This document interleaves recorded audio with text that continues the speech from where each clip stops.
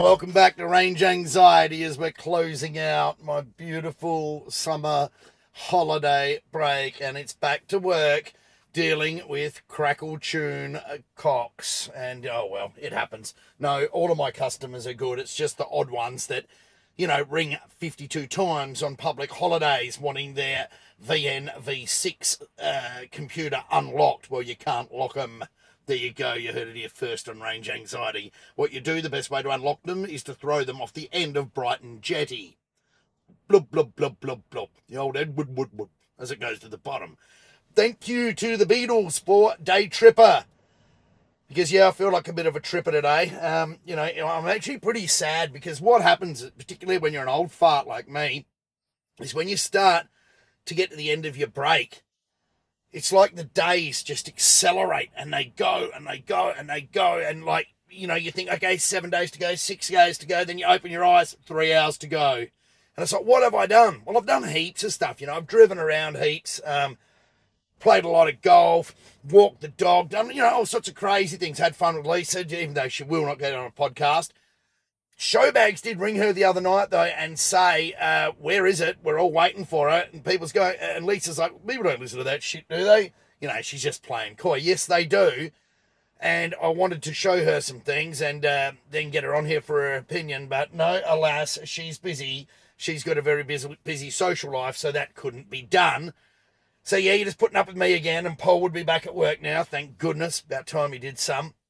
But I'm bringing it to you today. So I've had... you wouldn't have noticed, so I've been cutting and shutting and doing all sorts of things, but I've had terrible problems with interference in the car again lately. So today, I'm actually plugged into, I actually pushed in at the Burnside Village destination charger, and I'm sitting on the charger with the high voltage interlock enabled in the car, and I'm wondering if that's going to ground the car somehow or, make it less of a Faraday cage. In fact, it's only a slow AC charger. I don't think it even does energise the high voltage interlock circuit in the car, which is, oh well. So it's probably going to do nothing.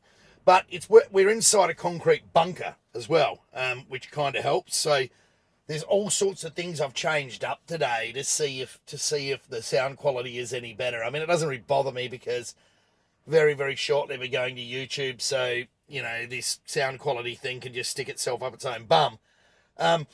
So today I took Herman out for a drive, Herman the German. I took it through the hills and, shifted it up and down through all its gears and gave it some big revs and some small revs. And, that old 507, Edition 507, it's a pretty cool car. It looks good. The doors close with a really solid, dunk. There's no flimsiness to the car at all. And the carpets are like, made of bloody special German things, and the leather's good and smelly and very creaky, mind you, but she's a good car, old Herman. Archaic in lots of ways. It's very Atari in the way that a new Land Cruiser is 20 years behind anything else in technology. And extremely thirsty. I think I did 50 kilometres today without stopping. Now, it was a very energetic drive, but it was averaging 16 litres per 100, which isn't bad. I know, look, now I've got stupid time-sensitive messages coming up, even though I thought I was in aircraft mode, but oh well, who cares? Maybe that's why it said time-sensitive.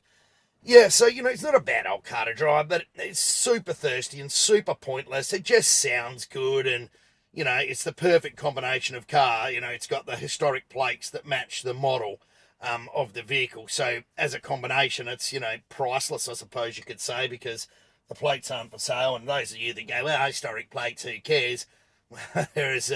They hold their value and appreciate are better than Bitcoin. You heard it here first, kids, on Range Anxiety, and certainly better than anything from Stellantis, even though I do actually have a set on the Stellantis Jeep Wrangler. The TJ has got a set of historic plates, so, there you go.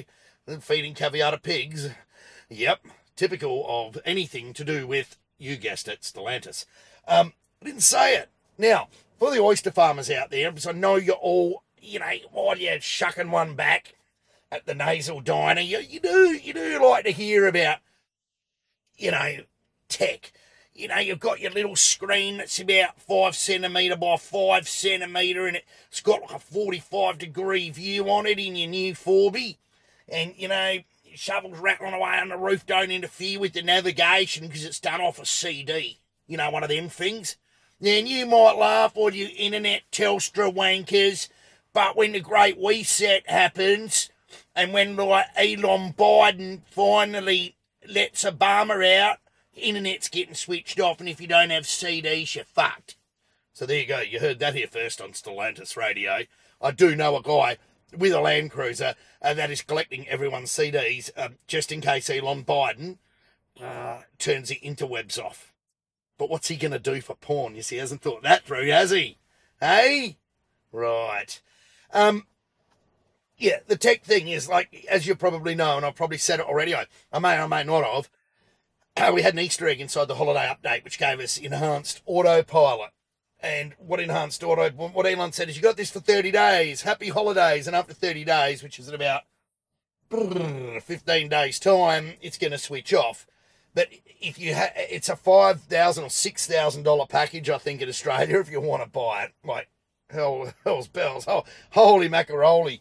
And what it does is it takes your normal autopilot, which is a pretty good auto steer, you know, vision-based cruise control system, I suppose, but a super advanced one, and adds a whole shitload of extra functionality to it. And what Elon's doing is he's dangling the carrot for 30 days, and if you like it, you buy it. If not, it switches off, and boom, just disappears from your car. I mean, we never asked for it, so you don't have to use it, but it's pretty cool as an insight to see what full self-drive, you know, this is just scratching the surface, is going to be like. So, of course, I've been out playing with it, you know, like one of my oyster mates when they discover that one of their CDs has actually got Sammy Fox on it. Whoa, there you go. You got to be old to know who that is. I've been playing with every function because, you know, I'm supposed to be some sort of Telstra authority. And I'm supposed to be able to know what number to dial when you ring me up and say my Telstra doesn't do this. So, you know, absolutely, I've been playing with it. Now, the first thing I always wanted to fiddle with, because it's just pure showboating. In fact, I haven't found any of it useful, right? And, you know, to hear me, oh, Donna Nee would never criticise that Elon Obama dude because he's a fanboy and... sorry, I just had to swallow one, and he just loves that shit. Well, I'm going to be a bit critical. Would I pay $6,000 for enhanced autopilot? Hell no. It does a heap of cool shit, right? But there's only one thing. There's only one thing I've found that I would actually use in my daily life, right? And I wouldn't use it that often. I might use it once every month on average. I've used it a bit over the Christmas break, and I'll explain. It has this feature called Summon, where you can park, the car's parked in a car park within a 12 or 15 metres of you, or whatever it is. You can set the distance. It will reverse out of the car park and come to you, which is pretty cool if it's raining, or if someone's jammed you in tight. And if they have jammed you in tight and they haven't door banged you, then use Summon. If they've door banged you, use a sledgehammer on their car while you're jumping on the roof and the hood. But yeah, Summon is really, really cool. But really useless, because unless you're jammed in that tight, it's pointless. And this is Adelaide. I don't do a lot of shopping centre parking, and when I do at Burnside, as you know, it's a double width park. So it's pretty useless. Where it is useful, right, is showing off to your friends and making stupid videos that you can upload on the Mark Zuckerberg. And if you're in a tight car park at home, now what I used to have to do, because my back's cooked at the moment, if I want to take Herman the German out, I've either got to, because those things have got doors about 1 metre long and about 100 kilos heavy, and the first click is about at 45 degrees. Now, my garage, it's fairly tight to the Telstra, but the first click is well past where the Tesla door is, right? No good. You've got to be some sort of magician, and if your back's cooked, getting in and out of the bends is almost impossible. This is where Summon's good. I just walk out to my driveway, and you've got forward and reverse like a remote control car. I just go reverse the Tesla out, so I can walk in and get in the bends, and then I reverse the bends out because I'm driving it, and sitting in the bends, I drive the Tesla back into its parking spot. That is cool, and that I would pay at least $100 for, because you see, the bends doesn't get used that often, and when half of the time it gets used, it will be Lisa D driving it, and she's a lot more flexible than I am, and just hops in and out of it without smashing the door into the poor old Telstra. When the Jeep's in there, when the Tesla's at work, and I might be driving the Leaf, well, that thing's so narrow you can swing the door full on the bends. It doesn't really matter. So there's one use for it. Navigate on autopilot is cool, which means when it gets onto a route where it knows the road and it's been mapped, basically an enabled route, it will do some cool shit. It'll do lane changes. It'll overtake. It'll take off ramps. It is pretty darn cool. And you know, in Adelaide, the freeways, the Southern Expressway, the Northern Motorway, it'll do all that shit, and it is cool. And you don't have to waggle the steering wheel as much to let it know that you're there. So that is pretty cool, right? And yeah, I did enjoy that. But the first time it changes lanes, you think it's going to pile you straight into the sidewall. It is unnerving till you learn to trust it. There are several different options you can have, from, you know, weak, chill, average, aggressive, and Mad Max. Would you believe Mad Max is a setting in the setup on the screen?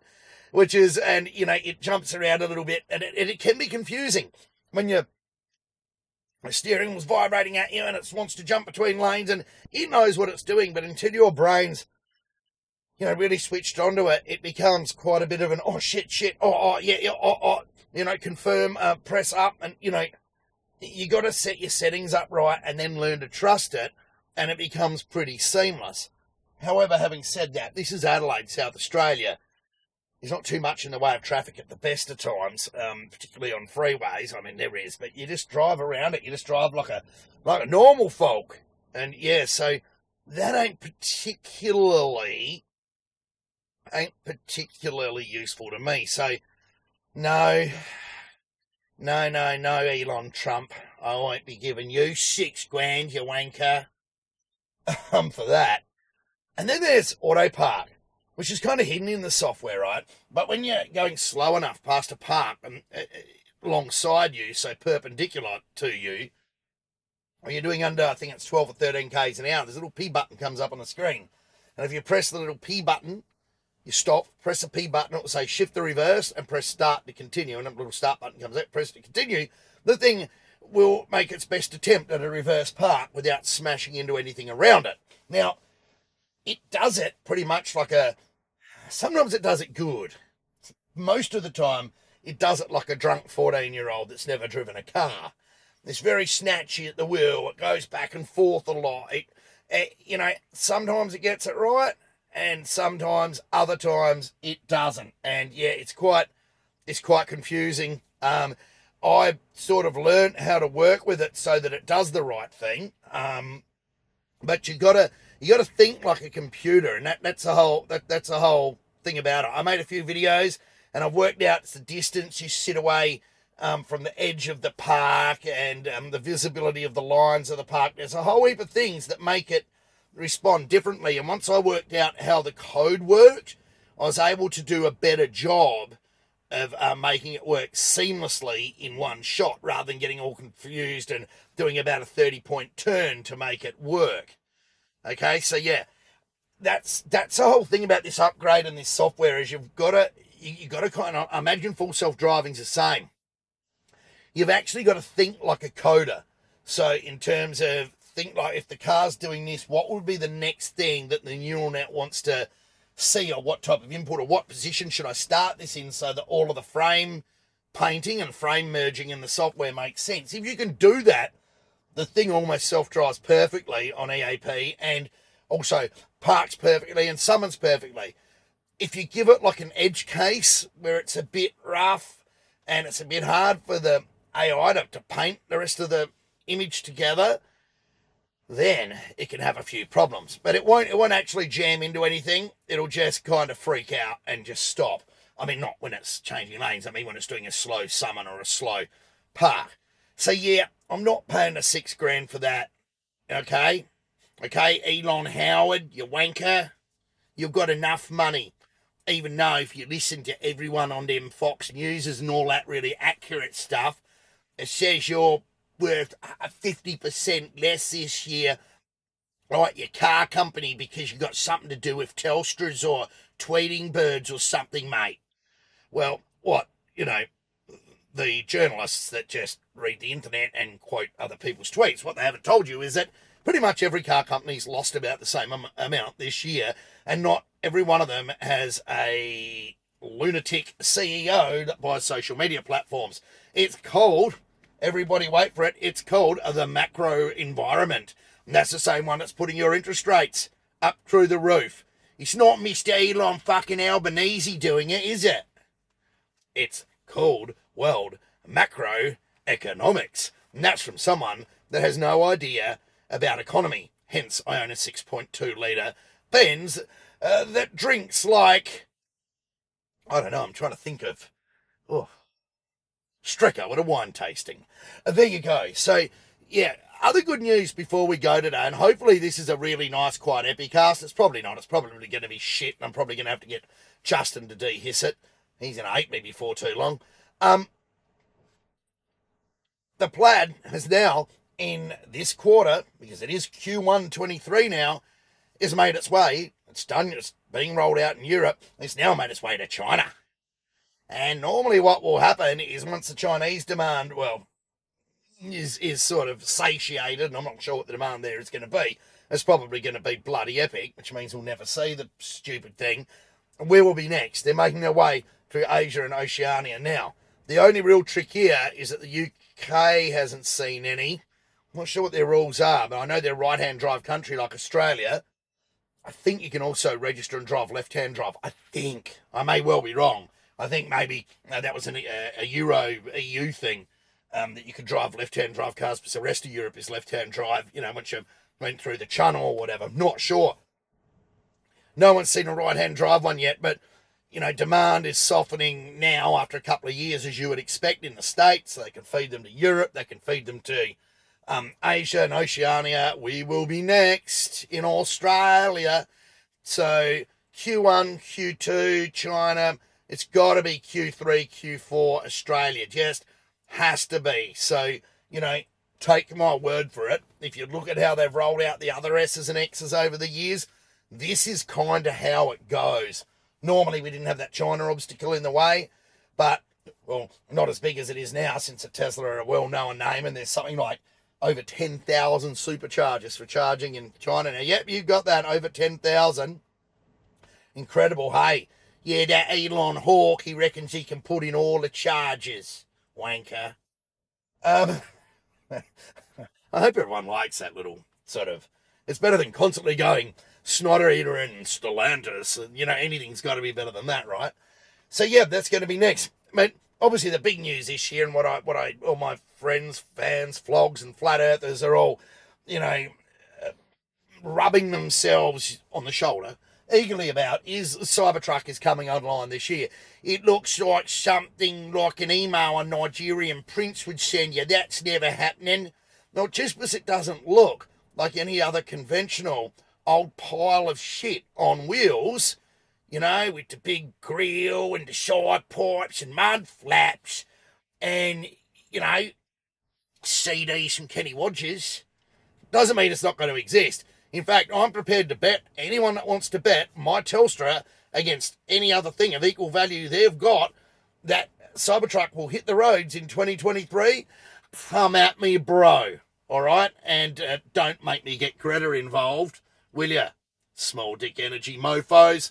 And with that, I'm going to say a goodbye from Martin at Range Anxiety.